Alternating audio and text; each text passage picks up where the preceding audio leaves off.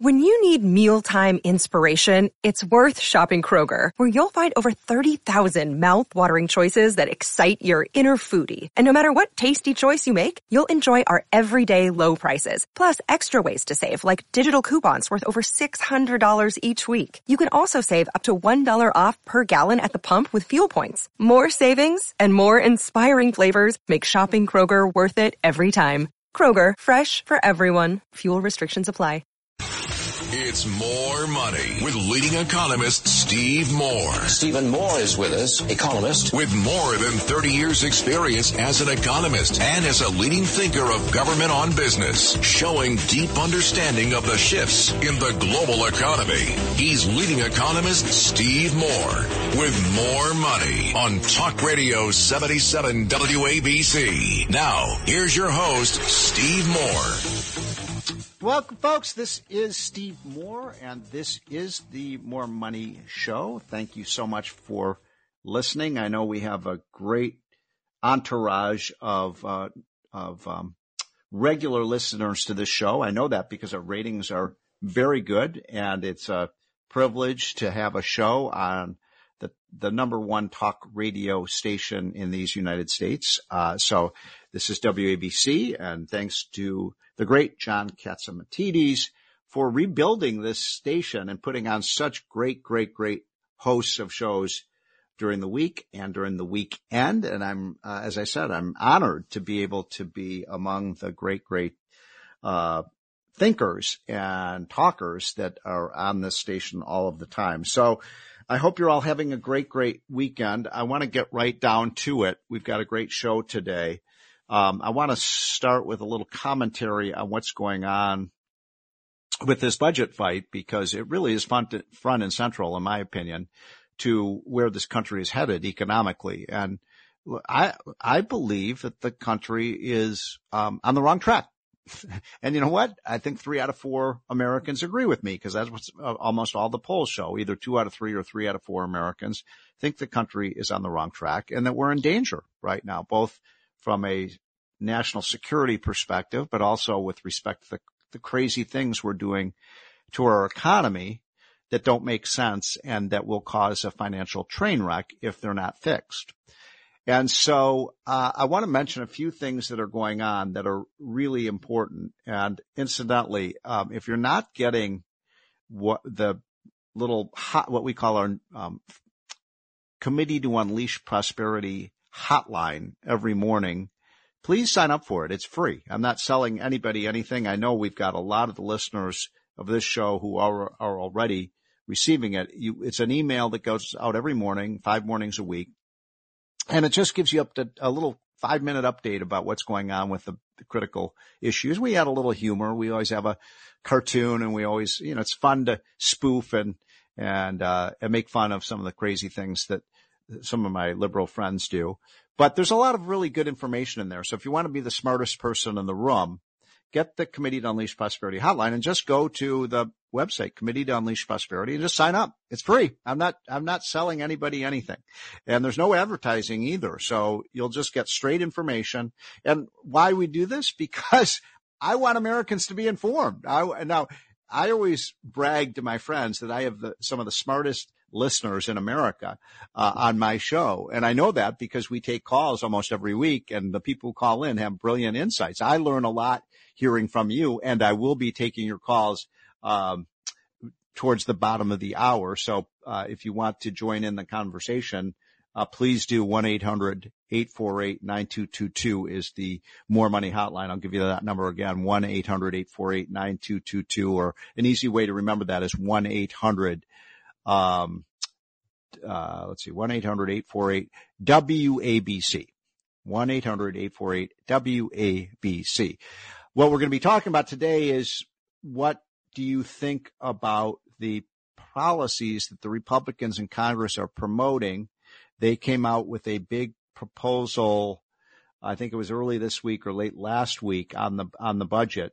And there's been so much histrionics about this, and hysteria, that I wanted to let you all know what's in that plan, because this is really an important fight that's coming up. Do we stay on the current course that we're on, which is what Joe Biden says everything's wonderful in America, so we're just going to keep spending, borrowing, and we're going to keep having high inflation. We're going to keep paying people not to work. We're going to keep destroying our energy industry, and that's going to have a happy ending. And I hope he's right, but I think the odds of that are pretty low. I mean, if you got policies that are dismantling one of America's great industries, our energy industry, when you've got policies that are adding more and more people to the welfare rolls, when you've got policies that are adding $1.5 to $2 trillion of debt every year to our country, can we all agree that's not a very smart thing to do, and that is a real negative long-term implication? Not just long-term, medium term, in the next, year or two or three, we could see a major economic contraction. We could see a financial crisis where the stock market crashes because of all the policies that Biden is pursuing.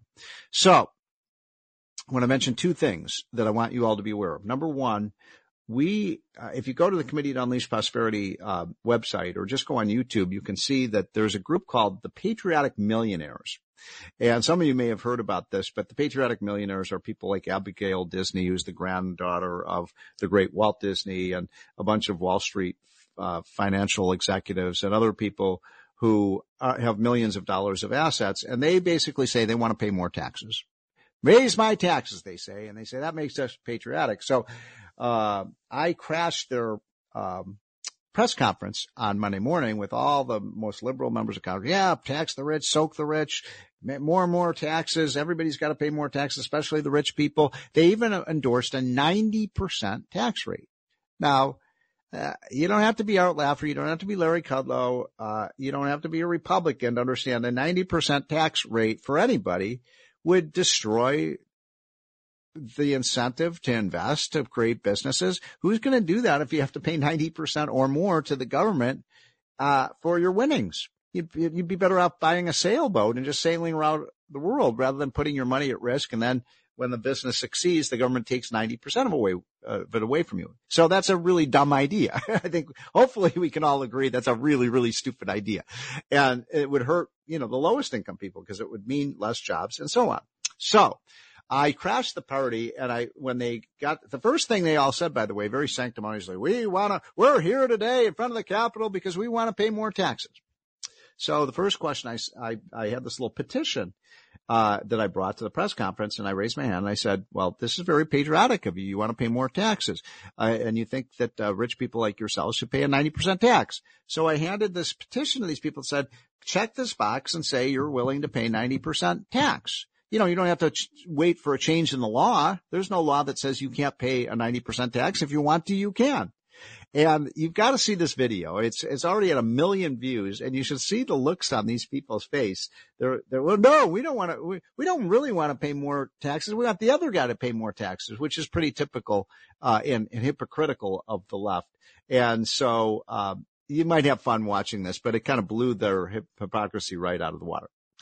Now, let's get to Kevin McCarthy and the proposal he set forward. And what I'm going to do in the next few minutes is just very carefully go down the list of things that are in that proposal.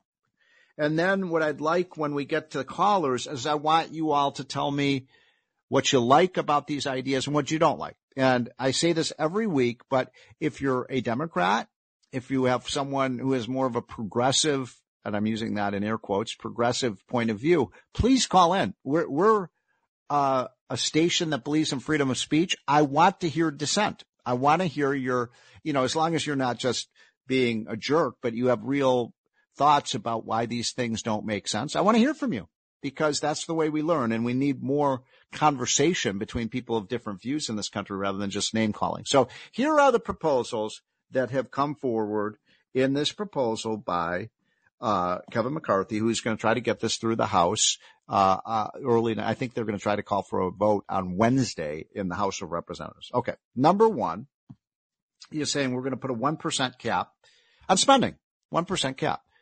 I like that idea. Yeah, let's do that. We've spent trillions and trillions and trillions of dollars under COVID. let's go back to what we were spending before COVID, because COVID has been gone for 2 years. There's no more COVID crisis. And just like at the end of World War II or the end of World War I or the Civil War or at the end of the Great Depression, when the crisis was over, we cut back government spending because the crisis was over. So I say, 1% cap is probably too much. We should be cutting spending, but a 1% cap, I can live with that. Can you? Do you think it's cruel to have a 1% overall cap on government spending? I don't, especially because we spent, $8 trillion more money than we had just in the last 3 years and Trump's last year in office and then the first 2 years of Biden. So number one is the 1% cap. You like that or not? Number two, cancel the idea of student loan bailouts. If people make a loan, they're responsible for paying back the loan. Why should you and I pay for their student loans? I mean, simple as that. I don't think that people who have the means to do so should take out a loan and then not repay it and then ask the taxpayers to pay for it. But again, if you have a different view on that, I'd love to hear your explanation. I've never heard Joe Biden explain why people who took out student loans and signed the dotted line should be exempt from paying their loan back. I'm sorry. I just don't see any sensibility in that. But again, if you have a different view, I want to hear your point of view. The third thing that he does is there's a work requirement for welfare. Yeah, we're going to have a safety net. We're going to, we don't want people to go hungry in this country. We don't want people to go homeless in this country. We don't want people to face deprivation. We're a rich country. But you know what? If the government's going to help you, you're going to have to help yourself. It's a hand up, not a hand out. And so, yes, we're going to give you benefits. We're going to give you food stamps. We'll give you rental assistance. We'll give you, cash payments. But you have to be either one, looking for a job, two, in a job, or three, in a job training program. We are not going to pay people money to sit home and watch Netflix all afternoon on the couch. Nope, sorry, we're not going to do it. Is that cruel? I don't think it's cruel. I think it's common sense. We did it in the 1990s with welfare reform signed by Bill Clinton, a Democrat, and we reduced the poverty rate. Because you know what? When we said you got to go out and work to get the benefits, guess what? People went out and got jobs, and the poverty rate actually fell. So that's the next one. Do you think there's a problem with work requirements? I think they're great. I think we should do it. The next one on the list, there's $300 billion of unspent COVID money. Money that was appropriated, but we didn't need, never got spent. It's like sitting there in the vault, and the Democrats want to spend that money. We don't have $300 billion extra money. Return that. Don't spend the money, and then we can use that to lower our deficit and debt. We appropriated too much money, more money than we needed, so let's not spend it. Does that make sense to you? Because it certainly makes sense to me. And then the final one that's on this list is, not hiring 87,000 more IRS agents. Why are we going to do that? All we have to do is simplify the tax system, have a flat tax or something like that. And we don't have to buy 87,000 more IRS agents who are going to snoop into every record you have. By the way, they are now looking at every financial transaction that you and I and everybody listening to this show makes over $600. You buy an air conditioner. You buy an airline round trip flight. You're paying $650 for it. And now you have to report all this to the IRS. Why? Why does the IRS have to know everything about what we're doing? I'm kind of libertarian. I don't want the government to know what we're doing. And so those are the things that they're talking about in this bill. And the idea is let's put in place these reforms and then we will pass the debt ceiling. That makes sense to me. I don't want the government to have to shut down. But you know what? If this is what it takes to get these reforms in place, I'm telling you, I'm willing to see a temporary shutdown of the agencies of government. I'm talking about like the Department of Education and the Interior Department. And I'm not talking about Social Security, Medicare, or not paying our debt. Obviously, we're going to pay our debt. I'm saying, if these massive government bureaucracies in Washington had to sit home for a few days and we didn't have these programs open, I don't think most Americans would even notice. So I'm here to say, yes, Kevin McCarthy has the right approach. And I want to hear from people whether you agree or disagree with that policy. This is Steve Moore. This is the More Money Show on WABC Radio, and I will be right back. This is More Money with economist Steve Moore.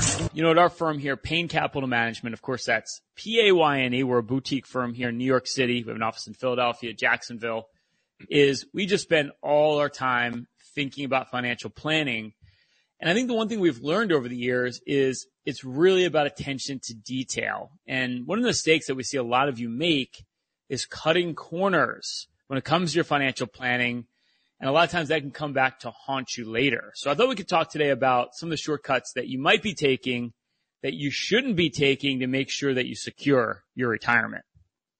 Hey, Rod, first of all, for almost 50 years in the industry of helping people to design financial plans and more importantly, their asset allocation, 90% of every portfolio and plan I've reviewed, the investor was taking way more risk than necessary to achieve their financial goals. And as a result, made a lot of mistakes. Yeah, and the biggest problem in our industry is most investments are sold, not bought. So what happens is you end up with all these products, and when you break them down, they have a lot of fees in them, and you end up with what we call this collection of investments, and that's a terrible way to structure your retirement plan. Well, Ryan, how do you know that that's what you're working with? How do you know that this investment product that's being sold isn't appropriate? I mean, what are the red flags for someone listening to us right now? Well, I think first and foremost, is the person recommending you that investment, is it in context of any sort of goals that you have or financial planning that you've done? Because if you're not doing the financial plan first and someone's just recommending investments, that's like the biggest red flag ever. That's putting the cart before the horse. And, that's a real problem. So you got to really ask yourself, is the person I'm working with, are we talking about financial planning? Are we talking about the income I need in retirement? Are we talking about a tax plan so that, I'm only paying my fair share to the IRS? Yeah, it makes a lot of sense because, almost every single person that calls us and we meet with, from our show, they don't have a plan to share with us. We have to start from scratch. I mean, how is it possible to have so many financial professionals professing to be planners without doing planning? Bob, my thought is they're lazy. And I think, talking about cutting corners, I think financial professionals cut the most corners when it comes to this industry. Because let's face it, financial planning is not that much fun. It's a little bit dry, but every decision you make, it really has to be in context of goals. So, you got to sit down, work with someone who's looking at what is your real budget? What do you need to spend? Inflation, because cost of living is going to double over the next 20 years for you. These are all things that need to be accounted for up front, and it is a little bit of work, but that's kind of work that has to get done before you make any investment decisions whatsoever. Well, I think that's the biggest issue, Ryan. I think the biggest thing I see right now is that we're all living longer. We're healthier. We're having great lives. There's more opportunity to do things. But one discussion that no one wants to seem to have is what's your health care cost going to be, especially near your end of life? Yeah, it's a great point. And, estimations on that now are going to need $250,000 for healthcare costs. And I would venture to say that most of you, when you've run your financial planning, if you've done some financial modeling, haven't looked at what if $250,000 came out of my portfolio in retirement? Would that affect the income that I can spend? These are real questions. And, you really need to put that financial plan under the stress test. And a lot of you aren't doing that. Ryan, that ties into not just financial planning, but also with your legal documents. You want to make sure that your will's up to date, your power of attorney. You have a power of attorney for your health, power of attorney for your money.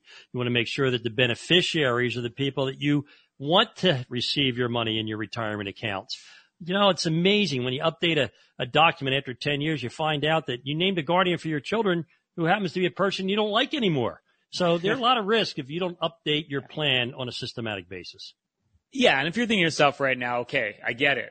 I'm cutting corners right now. I don't have a real plan in place. I haven't updated my documents. I haven't really thought about a real income plan for retirement. Here's your shot to do it. We're down to 4 slots left. If you've saved over $1 million for retirement, we'll keep them open for the rest of the show.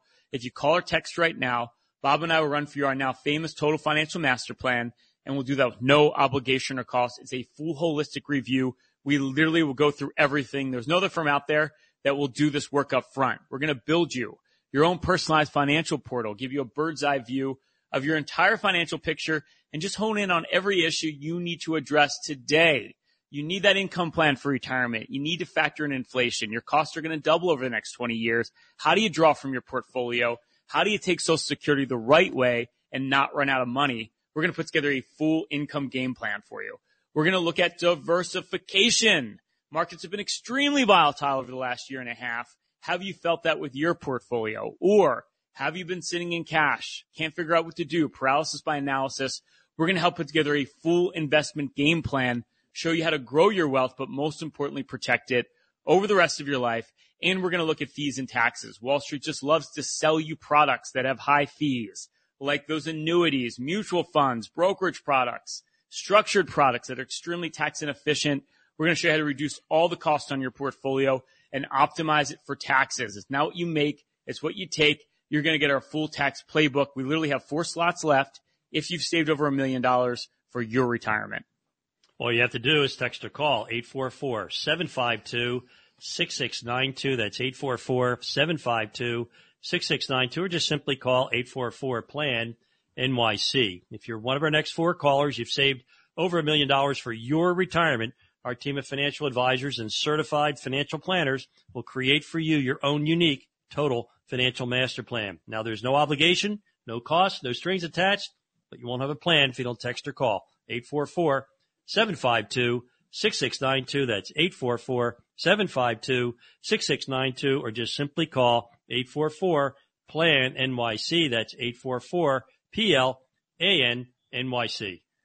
Hey, if you want to learn more about myself and Bob and our firm, Payne Capital Management, of course, that's Payne. Simply go to BeBullish.com. That's BeBullish.com. You can check out our podcast, Pain Points of Wealth. Simply go to BeBullish.com. Stay tuned. We got more money coming your way. Talk Radio 77 WABC. This is Bob Payne, Chief Investment Strategist, here at Payne Capital Management with this week's market update. This week on the Street of Dreams, the major indices finished a listless week, not far from where they started, with below average daily trading volume and declining volatility. For the week, the S&P 500 dipped 0.1%. The Dow shed about 78 points, or 0.2%, and the Nasdaq Composite was our biggest loser, losing 0.4% on the week.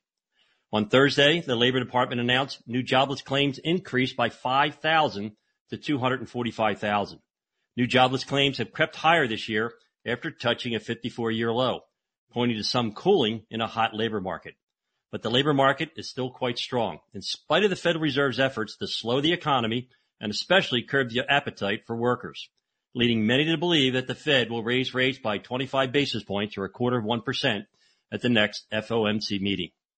On a more positive note, and for the moment, first quarter reporting season appears to be going quite well. Earnings from the S&P 500 companies that have reported have come in almost 5% above analyst expectations. While only about 20% of S&P 500 companies have reported first quarter results so far, they've been better than feared, with 79% of those companies beating profit estimates by a median of 6%, and 63% of companies beating revenue estimates by a median of 4%. Now, the earnings reporting season ramps up in the coming week, with mega cap companies like Microsoft, Alphabet, and Amazon on the docket. Plus, investors will get a slew of economic data, including preliminary gross domestic product estimates for the first quarter and the Federal Reserve's preferred inflation gauge. So markets will continue to be volatile, as jumpy investors will react to each incremental data point, as they always do, despite of the fact it's only market noise and oftentimes contradicts each other. But their actions will only heighten the lingering uncertainty headed into the Fed's May policy meeting.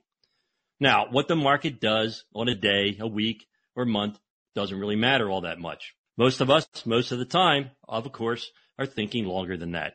And that's why we need to stay invested and embrace market volatility, not fear it. Keep in mind the 4 most dangerous words when investing, according to legendary investor Sir John Templeton, is it's different this time. It's never different. There have always been, and there will always be, concerns. But concerns are simply that, concerns. They are not certainties. And each concern is merely a single brick in the wall of worry that markets have climbed successfully all of our lives. Hey, my son Ryan and I, we have 70 years of combined industry experience in building low-cost, tax-efficient, goal-based portfolios. For your free evaluation, all you need to do is call 844-752-6692. That's 844-752-6692. Or just simply give us a call at 844-PLAN-NYC. That's 844-PLAN-NYC. Hey, this is Bob Payne. I'm the Chief Investment Strategist of Payne Capital Management. This is More Money with economist Steve Moore. Now, Steve Moore. Welcome back, folks. This is the More Money Show. This is Steve Moore. I love having the Paynes on, by the way, because I think that Ryan and Bob Payne are two in the best in the financial business. So you should definitely take them up on their offer for a free consultation. But speaking of people who are absolute pros in the financial market, some of the wisest people on this planet in terms of how to invest your money, I turn to, when I don't turn to the Paynes, I talk to my good friend David Bahnsen with Bahnsen Capital Management. David Bahnsen is also the author of one of my favorite new books that's called, you got to get this book, folks. It's a fun read, and you can kind of just pick it up and read sections of it. It's called There's No Free Lunch, 250 Economic Truths. And I always joke with David that I put it by my bedside and I read it at night. And that's not because it's a cure for insomnia. It's because I like it because there's these little nuggets of economic wisdom that every time I read it, I find some great quote by Milton Friedman or Adam Smith or some great businessman. And so it's fantastic. That, again, the title of that book, because you can get it on Amazon, is There's No Free Lunch, 250 Economic Truths. And by the way, I think most of you know that saying, there's no free lunch, comes from one of my favorite economists of all time, Milton Friedman. So David, thanks so much for joining. Well, Steve, thanks for having me, and always thanks for the nice Well, appreciate you being here as always. By the way, David Bahnsen and I oftentimes appear together on Sean Hannity's radio show, and I always learn so much from him. So I'm so glad that you're joining us. So, David, let's start with this. I'm befuddled by this economy. I really am. I can't quite figure out where it's going. I can't figure out where the stock market is going, and I think I speak for a lot of our listeners who are in the same position. There are some parts of the economy that seem strong, like the labor market, and then other areas, looks like inflation is getting better, but then we see reports that energy prices are rising again and so on. And what is an investor to do? Because I've been wrong. I thought we might see a recession in the first quarter of 2023, as many people did. I think you were a little bit more bullish than others, but where do you see things headed? Well, I want to speak to the fact that it's confusing and befuddling for even a smart economic guy like you, let alone for how many people out there just trying to make heads and tails of what's going on. Yeah. Steve, I think that for somebody like me, who is a political conservative and a devout Reaganite and has been my whole life, that there is an irresistible temptation to associate our politics with what is happening in the economy. Right. Did we lose you? So I think, folks, we lost David Bahnsen there. We're going to try to get him back. I think we had a connection problem with him. But while we're waiting, I want to remind people that in about 10, 15 minutes, we'll be taking your calls. And I want to go over those ideas that Kevin McCarthy has in his budget proposal, which I think are reasonable. I think are mostly very reasonable things that a government should do if they're going to pay their bills. And by the way, Mr. Producer, let me know when David Bahnsen is back on. But, it's basically work requirements for welfare. It's claiming not spending the $300 billion of excessive COVID relief money that is not needed anymore. It's basically putting a cap on government spending after spending trillions of dollars on COVID and so on. So as soon as I'm done with my conversation with David Bahnsen, I want to hear what you all think about that. That call-in number is 1-800-848-9222. But I think, David, do we have you back? Yeah, we do. And I apologize for that connection problem. Hopefully we're better now. And so, Steve, what I was trying to say, I really think it's such an important topic, is when we are somehow able to just put aside expectations of how politics are going to affect the economy and really evaluate things more objectively, it does help. And I think it helps for the future, too, because, see, I think Barack Obama's policies were disastrous, and yet the stock market was up 8 out of 8 years when he was president. And I think that that there were sometimes been really good presidents, and you've had the stock market down when they were president, because there are things like monetary policy, things like geopolitics, things like, lagging effects. It could all affect things. President Biden has benefited from the tax policies of President Trump that you all passed.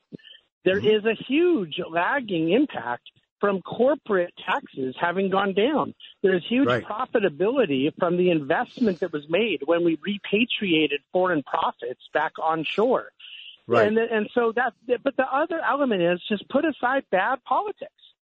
This is capitalism. This is the American economy that is largely, but not perfectly, but largely driven by the profit motive. And that stuff works. And so we shouldn't be surprised when things are going sometimes better than expected economically.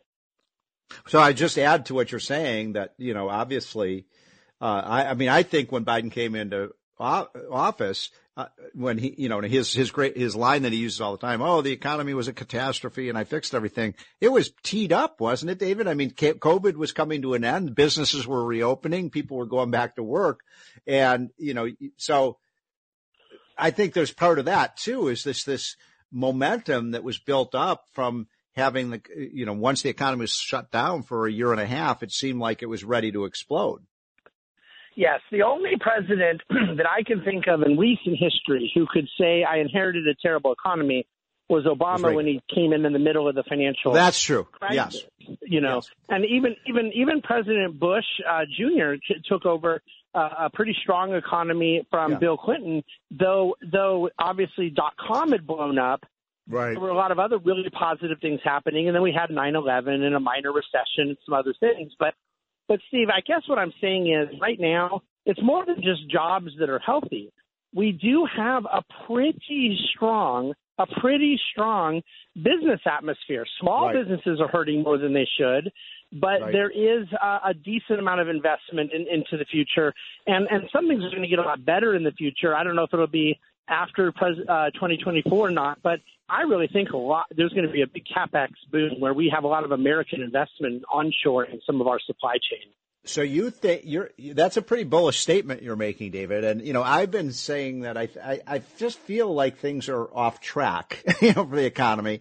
But as you know, if you look at the recent polling, about 70% of Americans kind of agree with me that there's something.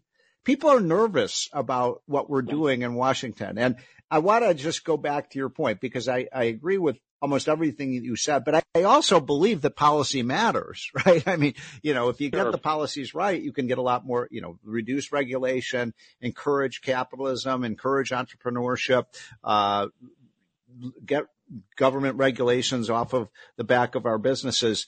So I want to make sure I understand what you're saying. You sound like you think things are going to get better over the next year or two.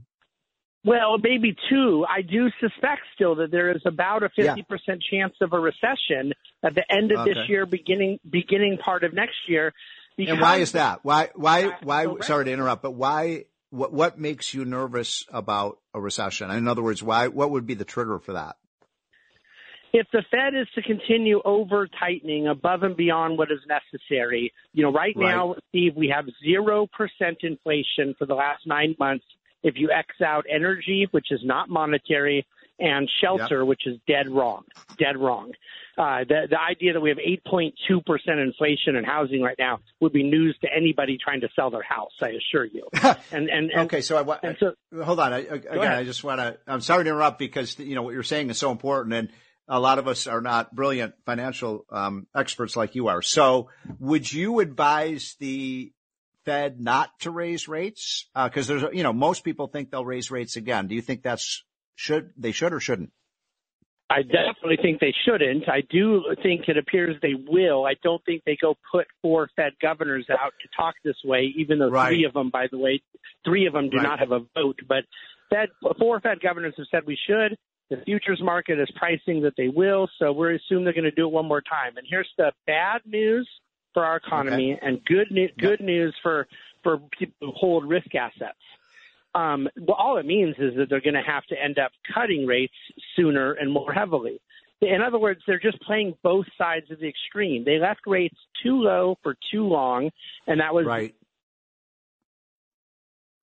I think, exacerbating what will become the bust, meaning they're going to see worse impact than is necessary in commercial real estate or credit markets or things like that. And then what will the Fed do, Steve? We've seen it our whole adult lives. You and I both have never lived through a period where the second something goes wrong, the Fed doesn't rush out to start cutting interest rates and then leaving them too low for too long.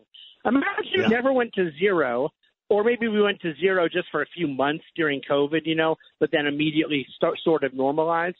If we hadn't gone to zero and we hadn't come all the way up right now to 5, what if they just kept it at about 2.5% the last couple of years?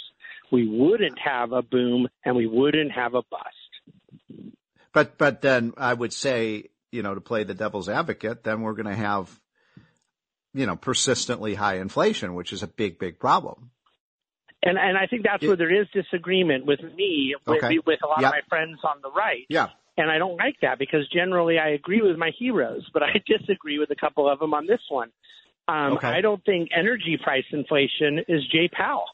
I think it's America taking a policy that we're not going to use our own assets, our own strengths. It's something you and I have talked about with Sean Hannity.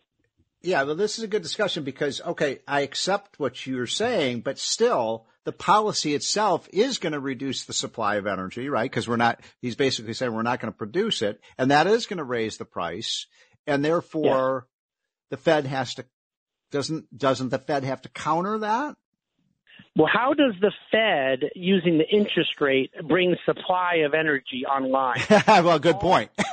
All the Fed can do is try to manipulate demand, either up or down with the cost of capital, Steve. Well, there has been no excessive demand of energy. We're still trying to basically use about the same amount of oil and gas we were using before COVID. The difference is we're making less. So you're sounding pretty bullish on the U.S. economy and the market right now. Am I misdiagnosing what you're saying? In other words, for our listeners who are investors, stay in the market. But I would not recommend staying in the market as an investor if what that means to you is overloading on the S&P 500, which is primarily Apple, Amazon, Google, and Facebook. Mm-hmm. In other words, I think 5, 6, 7 technology companies is a very bad way to invest when they're trading at 20, 30, 40 times earnings. So even though I'm bullish on risk assets because I'm bullish on free enterprise and bullish on the profit motive, I do want people to be more selective. Got it. And so I wrote a column this week it was in the New York Post about the Biden tax plan, David, and I looked at all the new tiers of taxation on investment that Biden has proposed. And those, as I think you know, include he wants to raise the corporate tax rate from 21 to 28%. He wants to raise the capital gains tax from, I think we're at 23.8% today. He wants to raise that up to 44%. He wants to tax unrealized capital gains. In other words, for those who don't know what that means, it means like if you have an asset, a stock or a farm or something, and it appreciates in value, you'd have to pay a tax on that whether you sold it or not. And then when you add in state and local taxes and so on, I came to the conclusion that under the Biden plan, David, you could, let's say you invest $1 million in a company and you make $1 million, you'd pay an 80% tax on that. Now, so my question to you is, what is that going to do to investment? What's that going to do to the stock market if it were to happen? But see, you just said the key words in the last part of your sentence, if it were to happen. And it's not. It's not going to happen, right? That's the key. You see, so on one hand, if Steve Moore and David Bahnsen, who agree on most things, are making a list of pros and cons, Steve and David both put Joe Biden in the list of cons, but then David puts in his list of pros Thomas Jefferson, James Madison, and Alexander Hamilton. Right. Well, I think you got a good point there. You got me on that one. And so you're basically saying fundamentally this is a healthy system that we have. You don't believe that see, I'm worried that capitalism is in danger in America. And you seem to think that that some of these really dingbat ideas are not going to happen. And I think you're probably right about that. But I do want to offer the kind of a counter to that, because mine is not a Pollyannish optimism. I'm a happy warrior, but there's something to be a warrior about here. Our biggest threat to capitalism, Steve, is not Joe Biden. Our biggest threat to capitalism is culture. It's Harvard. Yeah. It's the UC California college system. I agree. It's the public high school system, K through 12 teachers unions. Okay, we have to vigilantly defend free enterprise. Yes. Ideologically, philosophically, personally. Yes. Ultimately, people like Kristen Sinema and Joe Manchin dealt with Joe Biden. Okay, but what you guys like you and me and Larry Kudlow have to do is we have to make sure other people in America keep hearing the positive news of free enterprise, because that's where we'll lose the war. Not in one election, but in 1 or 2 decades. That's where we have to keep fighting. Well, what you're saying is so important, because I just saw a survey that came out within the last 6 months or so that more college students describe themselves as socialists rather than capitalists. That's scary. Yeah, and the good news in that is, as I've looked at that stuff deeper, they don't mean they like socialism. They don't like socialism. They hate what they think of as capitalism. They don't like cronyism. And so when I defend free enterprise, by the way, Steve, I actually don't even really like the word capitalism. I mean, it was sort of Karl Marx's way of kind of poking at us, because our ism is not just capital, it's people, it's ideas, it's freedom. That's why I think a free society, a market economy, free enterprise, these are better terms for the human flourishing we stand behind. But where I am negative, where I am really concerned, is debt. It's national debt. That's a thing that I hate to say it. I'm so sorry for my Republican friends, but it's a bipartisan problem that we have overspent for 25 years. And now I think that we have to deal with the impact of $31 trillion in national debt and how that puts downward pressure on growth. Luckily for us Americans, our society, our engine of growth has been able to keep up better than Japan's has. But look, we should not be getting 1 to 2% economic growth. In 1 year with President Trump, because of the brilliant tax cuts, we got up to 3%, up to 3%. We averaged 3.1% for 70 years.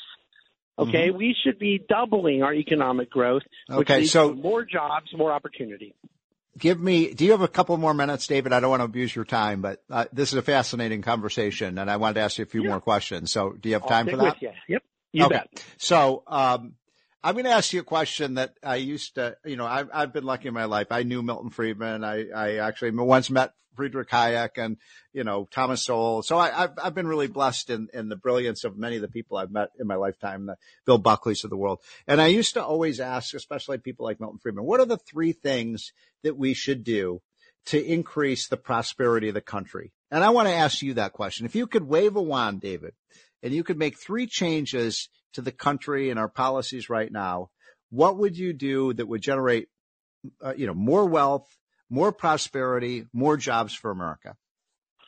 The number one thing is an immediate, vigilant tackling of national debt that doesn't allocate so much of our resources as a country to the public sector and debt service, but reallocates to the private sector, where there is a smarter, more knowledgeable, more opportunistic allocation of resources. And so I love that one. What's number 2? Number 2 would be a vigilant determination for energy independence. We should be exporting oil and gas. And then number 3 is a subsidiarity, a federalism, allow so much of the regulatory issues that we deal with to be at the state and local level, not the federal level. I love that. You know what that does? It gets rid of a lot of regulations, because at the state and local level, we won't put up with it. I love that. When I asked Milton Friedman that, back 30 years ago, right before he died, what his 3 things were? Pretty close to yours. The first was cut government spending, which is basically what you're saying, divert those resources to the private sector. His second was free trade, which probably won't surprise you. And his third was school choice, because as you know, he devoted so much of his life to education freedom, which, by the way, we're making great progress on that issue. I don't know if you know, been following this, David. We sure are. We're allowing Absolutely. more and more kids around the country to have more choices with education. Okay, final question, and then we'll let you go. My question for the day for our listeners is, do you like or not like what Kevin McCarthy has put forward in his plan to deal with this debt ceiling issue? And I think you're probably aware of this, but there's 4 or 5 components. He wants to put a 1% cap on government spending. He wants to claw back some of that unspent COVID money, which is in the hundreds of billions of dollars. He wants to cancel the student loan bailout, and he wants to not hire the $40 billion more for the IRS. And I think I might have missed. Oh, and he has the work requirements, for welfare. And I wonder, of those ideas, what do you think of those? I like all of them. There are some who would say, why even allow 1% increase in spending? And I get I'm it, there. Yeah. But we have to deal with the politically possible and the politically realistic. And I love the idea too that he's not trying to beat something with nothing. He's not saying we're not going to raise the debt limit, but we're not going to pass our own budget. Boehner got the sequester concessions out of Obama because the House GOP passed a debt limit increase. And that's what McCarthy's looking to do. So I theoretically like it all. Would you and I both find a couple things we wanted to tweak? I'm sure we would, but conceptually I like where it's headed. Yeah, you and I think alike. That's why I love having you on the show. And I always learn so much from you. That's David Bahnsen, and his book, again, is There's No Free Lunch, 250 Economic Truths. Folks, you got to get it. You can just have a lot of fun reading it. I learn so much from it when I pick it up and just flip through it and find wonderful quotes from great, great, great economists going back to Adam Smith. David, have a great weekend. Thanks so much for joining. And folks, now I will turn to our callers, and that 1-800 number is 1-800-848-9222. I want to hear from people from both sides, liberals and conservatives, whether you think that Kevin McCarthy is doing the right thing here on this debt ceiling, because there's going to be a big standoff this week, and there's going to be a big question about whether the Republicans can get this bill passed. Should they pass it? That's my question for you all. So, Mr. Producer, do we have any callers yet? Yes, we have Andrew from New Jersey. Andrew, thanks for calling. So I like what Kevin McCarthy has come up with. What do you think? And also, excellent title, No Free Lunch. It reminds me of Industrious People. I do video journalism and video production, and it was a Woodstock reunion concert, like a little thing we were shooting. Yep. And the one guy that was working with me was an immigrant from Cuba, and he was real hardworking, and his parents, escaped Cuba, and they taught him patriotism, and he loved. And the other guy was like a hippie guy that was real laid back, and the hippie guy was using the term the free kitchen. He was saying there's a free kitchen, and then the Cuban immigrant guy sat him down, and he said there's nothing free in life unless it comes from mom and dad. He told them people have to make donations. That's how.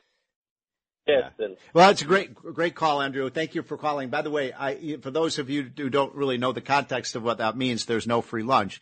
It's simply the idea that, if the government's going to give you a free lunch, somebody else has to pay for it. And that's me and you. The people who pay for it are all the rest of the American citizens. And at some point, if everybody's getting a free lunch, then nobody's going to produce anything and the economy is going to collapse. So that's the problem with the government taking care of us. Okay, Mr. Producer, who is our next caller? Enoch from New Jersey. Thank you for calling in. What have you got for us? Hey, good afternoon. I saw Doug Sittel, Sittel, on Google. Hey, when Trump says he spent $8 million, I have the audio of him admit he bribed Russia, but he put me in jail so you can't hear those tapes. He says you can't have those 2 items unless you get out, or 2 digital recordings I have of Trump and I talking. He says, I can't wait to get out and get back to the land where the criminals are. As Patterson, New Jersey, he's aiding and abetting Nestor Guzman. He's erasing audio of us talk about bribes in court.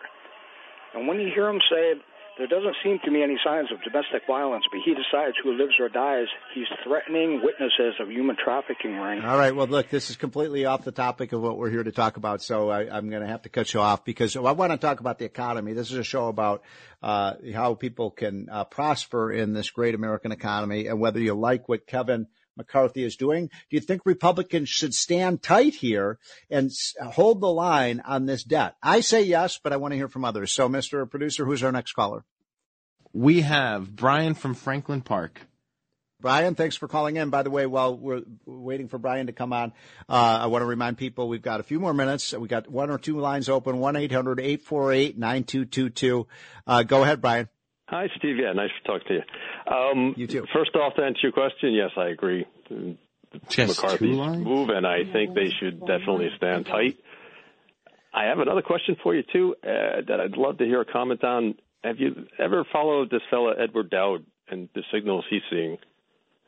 I'm sorry, have I followed what? Edward Dowd. The name Edward Dowd?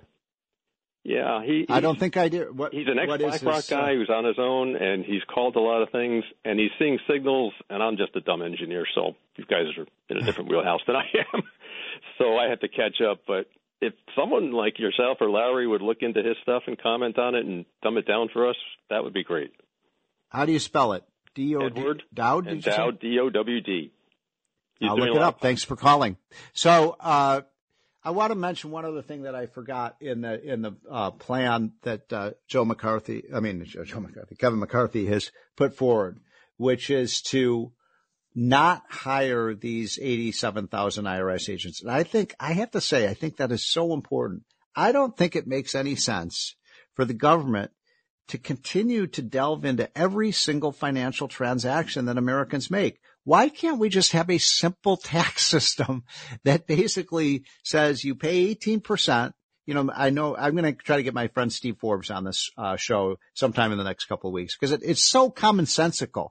And one of my frustrations with Washington is things that make sense are discarded. There are so many sensible things like, why don't we have a simple tax form, a postcard form you could fill out in half an hour at the most, and everybody's going to pay their fair share, right? If you take 10 times more money than I do, you're going to pay 10 times more tax. You get a tax deduction for yourself and your kids. So, we want to be pro-family here. But no, we're not going to give you $7,500 off your taxes to buy a Tesla or an electric vehicle. We're not going to have all these other credits. For example, why should you get a tax write-off to invest in a municipal bond, but you don't get a tax write-off to buy a bond by a private company? I mean, don't we want private enterprise to flourish in this country? Why can't we make it simple? Why can't we have a system that's, and by the way, I'm radical on this. I would like to eventually get rid of the entire income tax structure and then just have a national sales tax of 20%, which would raise the revenue we need to fund our government, but would basically mean that the government wouldn't even have to track how much money you make because you just pay your taxes when you go to the cash register. There are 9 states that have tax systems like that. And guess what? Tennessee, Texas, Florida, Nevada, they do very well without an income tax. So I want to think big here, folks. I want to think about the big things we can do to make our country more prosperous and to reduce income inequality by rising up people at the bottom.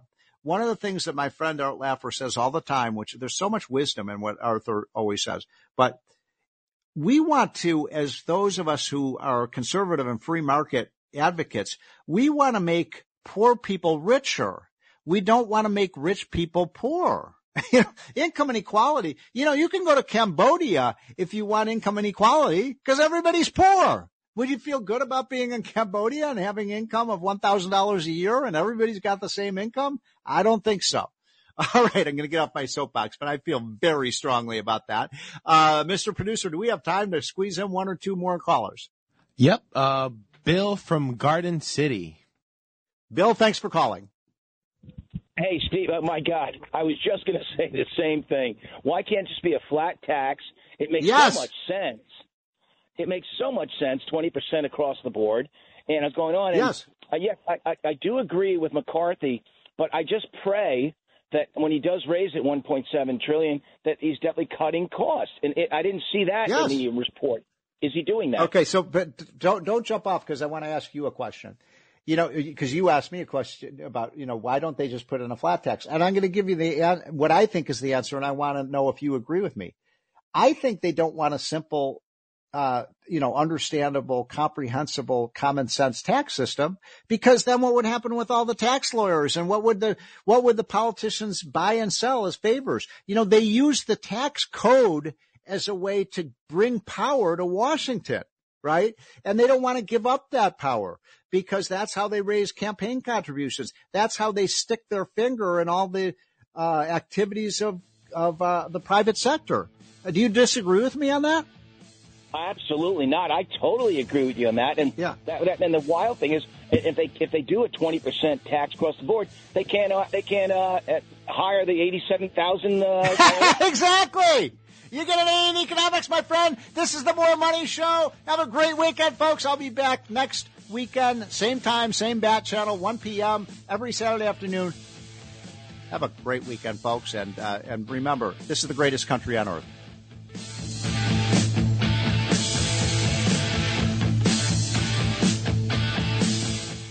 New York's news and talk station.